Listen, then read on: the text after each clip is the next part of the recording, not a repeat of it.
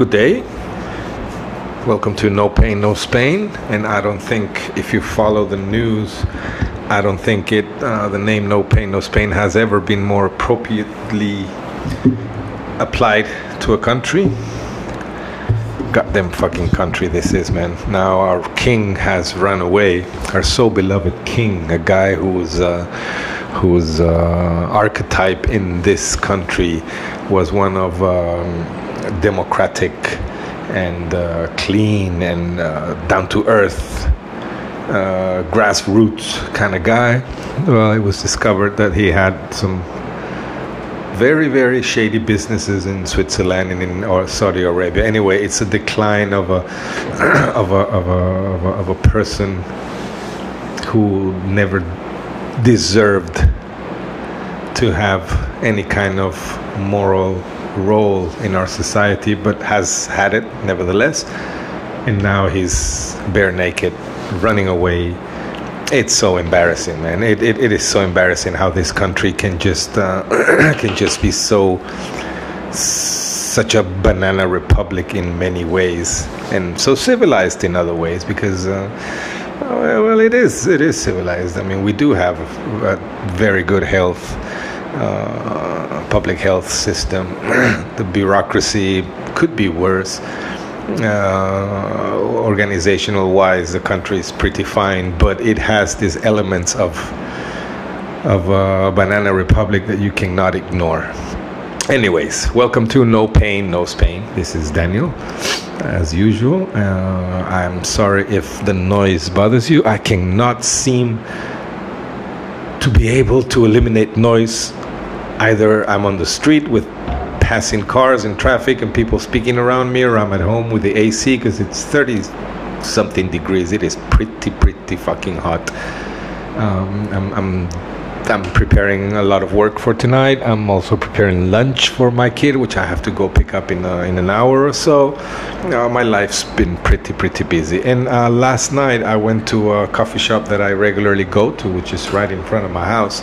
And I was talking to the waiter, who's a very nice girl. She's about my age, and apparently she's had some of my experiences. And what I wanted to talk about today is completely the opposite of what I just said about the king. That king thing is just a parenthesis I wanted to mention because I'm sure you've heard of it.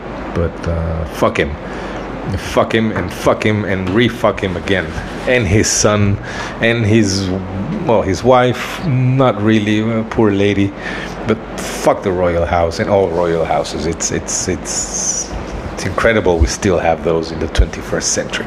Anyways, I wanted to talk to you today about spiritual trips, but not the regular ones, but those ones induced. Okay, induced either by drugs or by holotropic breathing, or by going into tantrum dancing, like the Muslims, this community of Muslims that they go round and round and round. It's I think it's called, I'm not too sure, Sufi whirling or something like that. And they just go round and round, and they go into a trance. And then they the thing is that it's all in the breathing. It's all in the sorry, can't even do that shit.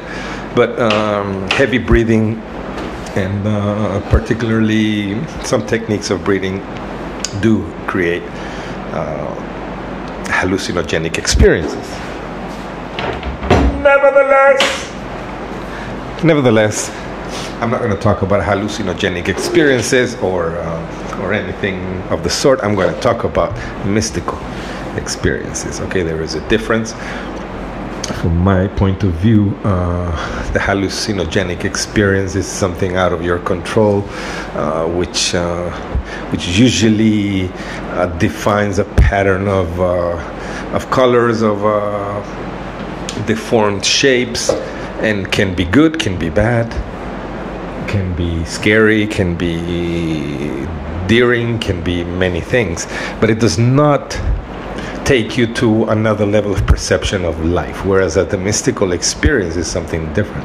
Now, I want to talk about the influence of drugs in this mystical experiences, because in all stories of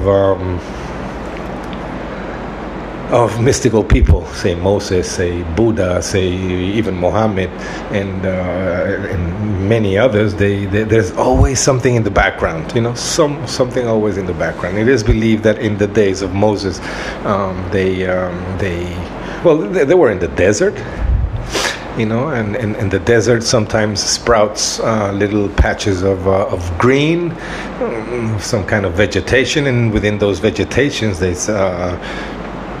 there's many mushrooms, and the psilocybin mushroom grows or used to grow back in those days in the desert. So it is not difficult to imagine hundreds of thousands of Jewish people going through the desert, starving their asses to death, coming upon one of these patches and just eating everything that's in it. Give me just a second.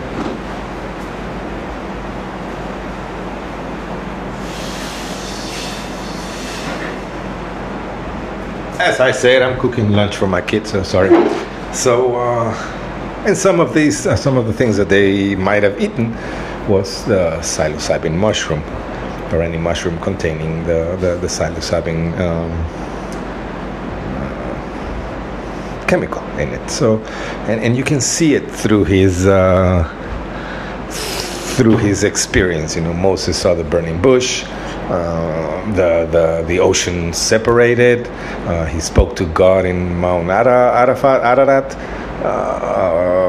All these things, but the mystical experience behind it is what makes a difference, because what the psilocybin mushroom does, and DMT and other hallucinogenic natural drugs, is depersonalization, is taking your brain into another dimension. It doesn't actually, as far as I know, it doesn't actually introduce any major chemicals in your brain, but rather gives different orders. It provides a different set of orders for your neurons to connect in different ways, and thus perceive different things, and thus be aware of a whole new reality, for that is, or interaction among reality, for that is. So people with a special kind of sensitivity, for example, if I take psilocybin drug, which I have never done, but I wish I could, chances are I'm just gonna hallucinate like a dumb fucker and end up in the park naked looking at the stars. But anybody with some mystical desire, with some mystical mission, with a deeper sense of spirituality, who's faced with this situation, can very normally obtain the sense that there is something else, that there is a connection, that there is a higher being, that we are somehow controlled, not controlled, but observed by a higher power, by something that runs the cables of everything, and then we can start finding patterns of behavior within those controlled patterns, and establish a connection between our world, our reality, our solid reality, with that which we have experienced through the drug in experience. So it's not difficult to make the connection that these experiences are probably a large part of human evolution at some point, because there's throughout history there's always been a lot of hungry people running around, and they would eat anything that came in their path, anything, and chances are many of these suddenly somebody from the tribe started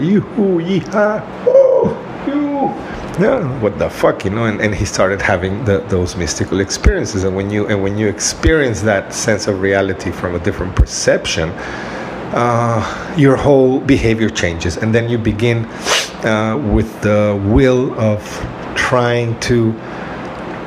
Let's go back. Imagine that you're a fucking Neanderthal or whatever the fuck their name was. You know, some guys in Africa just walking around, free balling, eating everything in their path, and half of them have been eaten by the tigers, and not tigers but lions and shit like that. And they come across this green patch of grass with some brown little things sprouting from the ground. Fuck it, they'll eat it. Now imagine not knowing, because it's different if you know you take a drug. Say, okay, I'm going to smoke DMT or something. Then your whole perception, I mean, you're aware that you're taking something, that this is going to have an effect. But imagine if you don't. Imagine if you're just eating something and you're eating a cheese sandwich and that just happened to have DMT and you start freaking out. The experience is different because the experience becomes more real. The experience is associated with reality in some way.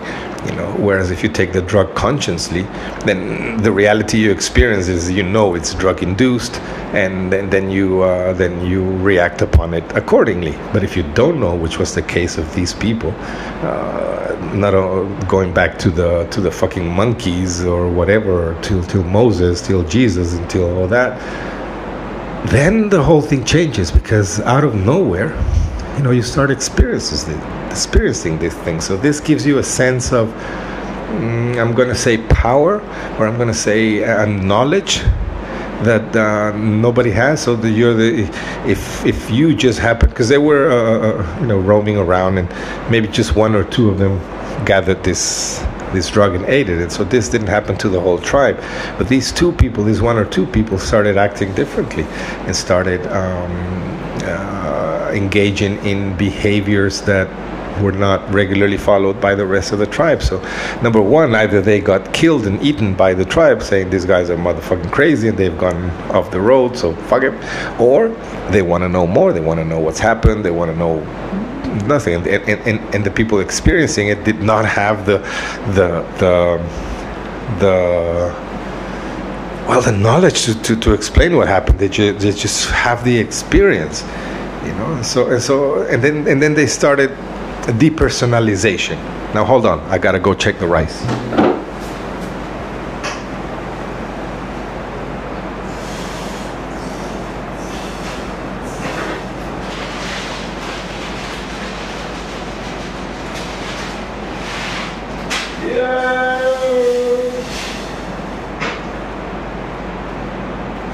So it wasn't before long that these people started reliving their experience. Even if they came across this mushroom or whatever they were eating again, say they never came across it again, but they had the experience, and they had to explain it to the rest of the tribe, because it provoked many kinds of reaction within the tribe. Good, bad, interest, and many things. So they have to come up with explanations. So not before long they started separating the experience from their reality, and they started thinking about higher powers, and they started thinking, of course, when you're hallucinating, and if you're in the desert or in Africa, the main object in your life is the sun. And I mean, I can only imagine if you're hallucinating in 2 p.m. in Central Africa. God fucking damn it. I mean, the sun becomes everything. It is everything already, but under those conditions, it's everything. So they started, because when you're hallucinating, everything distorts, everything moves, everything engages in a life of itself. So the sun, being the main principle in their lives, became that which they adored, that which is the source of energy. This was also done without the need of drugs, but with the drug itself, with the hallucinating induced effect, this became even more important. So the sun started associating with more higher powers, with more higher beings, with more powerful and controlling beings. And it was not before long that they started adoring the sun, and they started understanding, paying more attention to its behavior, and to its effects on the weather, and when the agricultural revolution came in, well, it became more important. So they started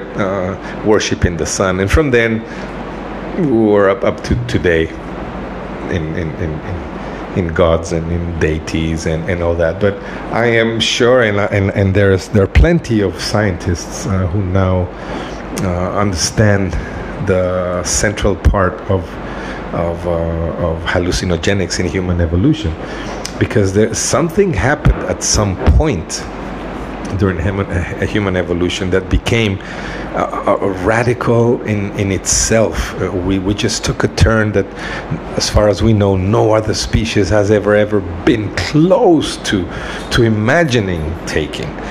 We started understanding the future. We started understanding that if we sacrifice something today, we'll benefit for it in the future. No other animal does that.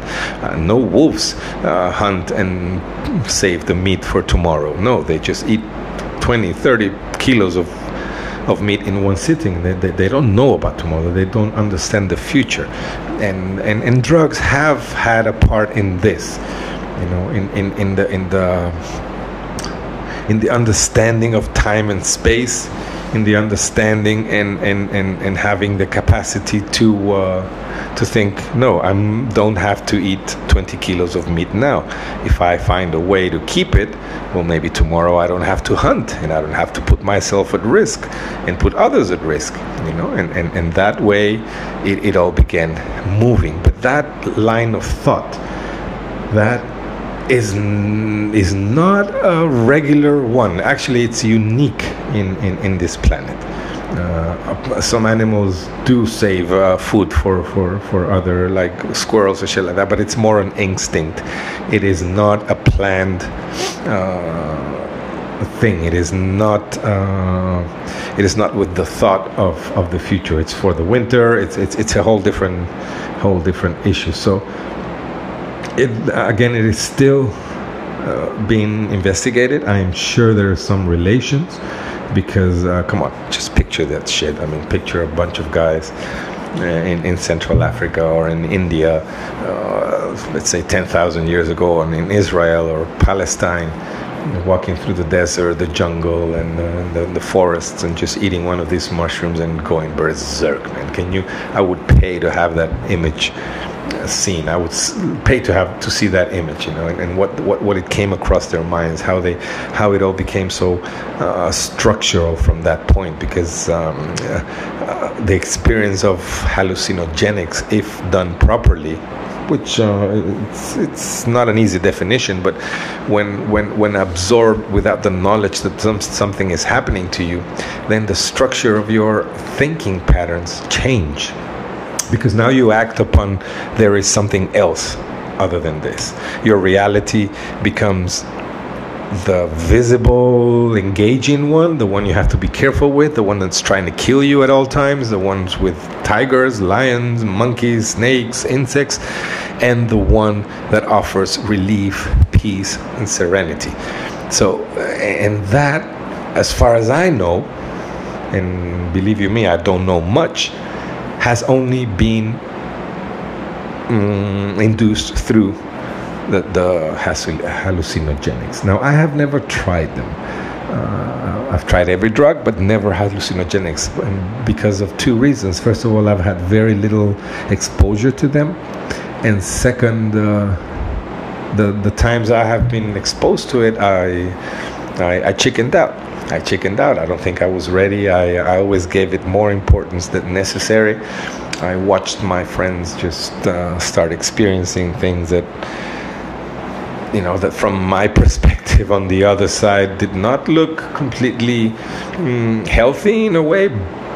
But nevertheless, these drugs were not natural. The drugs that they were taking was probably all corrupted and shit. So I'm looking forward to some experience with this drug. I'm still working on it. I've been working for about 5 or 6 years trying to get a lot of information about especially DMT, because apparently DMT is the shit. Whenever I come across it, and then I'll make a decision and see who's with me and evaluate the setting and do a lot of things. But I do think that the experience is worth it, as far as I've read. and heard and investigated a little bit, but nothing, if done properly, if done with conscience and with a good mindset, it can be a life-changing experience, and it has been for a lot of people. There are some studies now that show that microdosing of DMT can cure, again I'll repeat, cure severe depressions, which is absolutely fucking incredible. It can cure addictions. Let me see the rice again.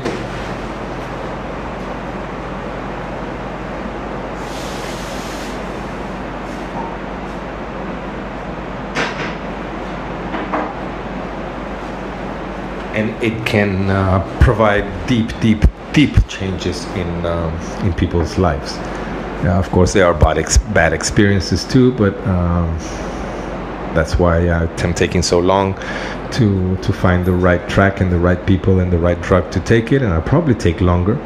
I'm not going to do that casually, but I do want to have the experience. I do want to know what's on the other side, even if it's I wouldn't say fake, but even if it's unreal or up to some level, but I believe there is something in there. It cannot be that the history of humanity changed so deeply without being something real behind it.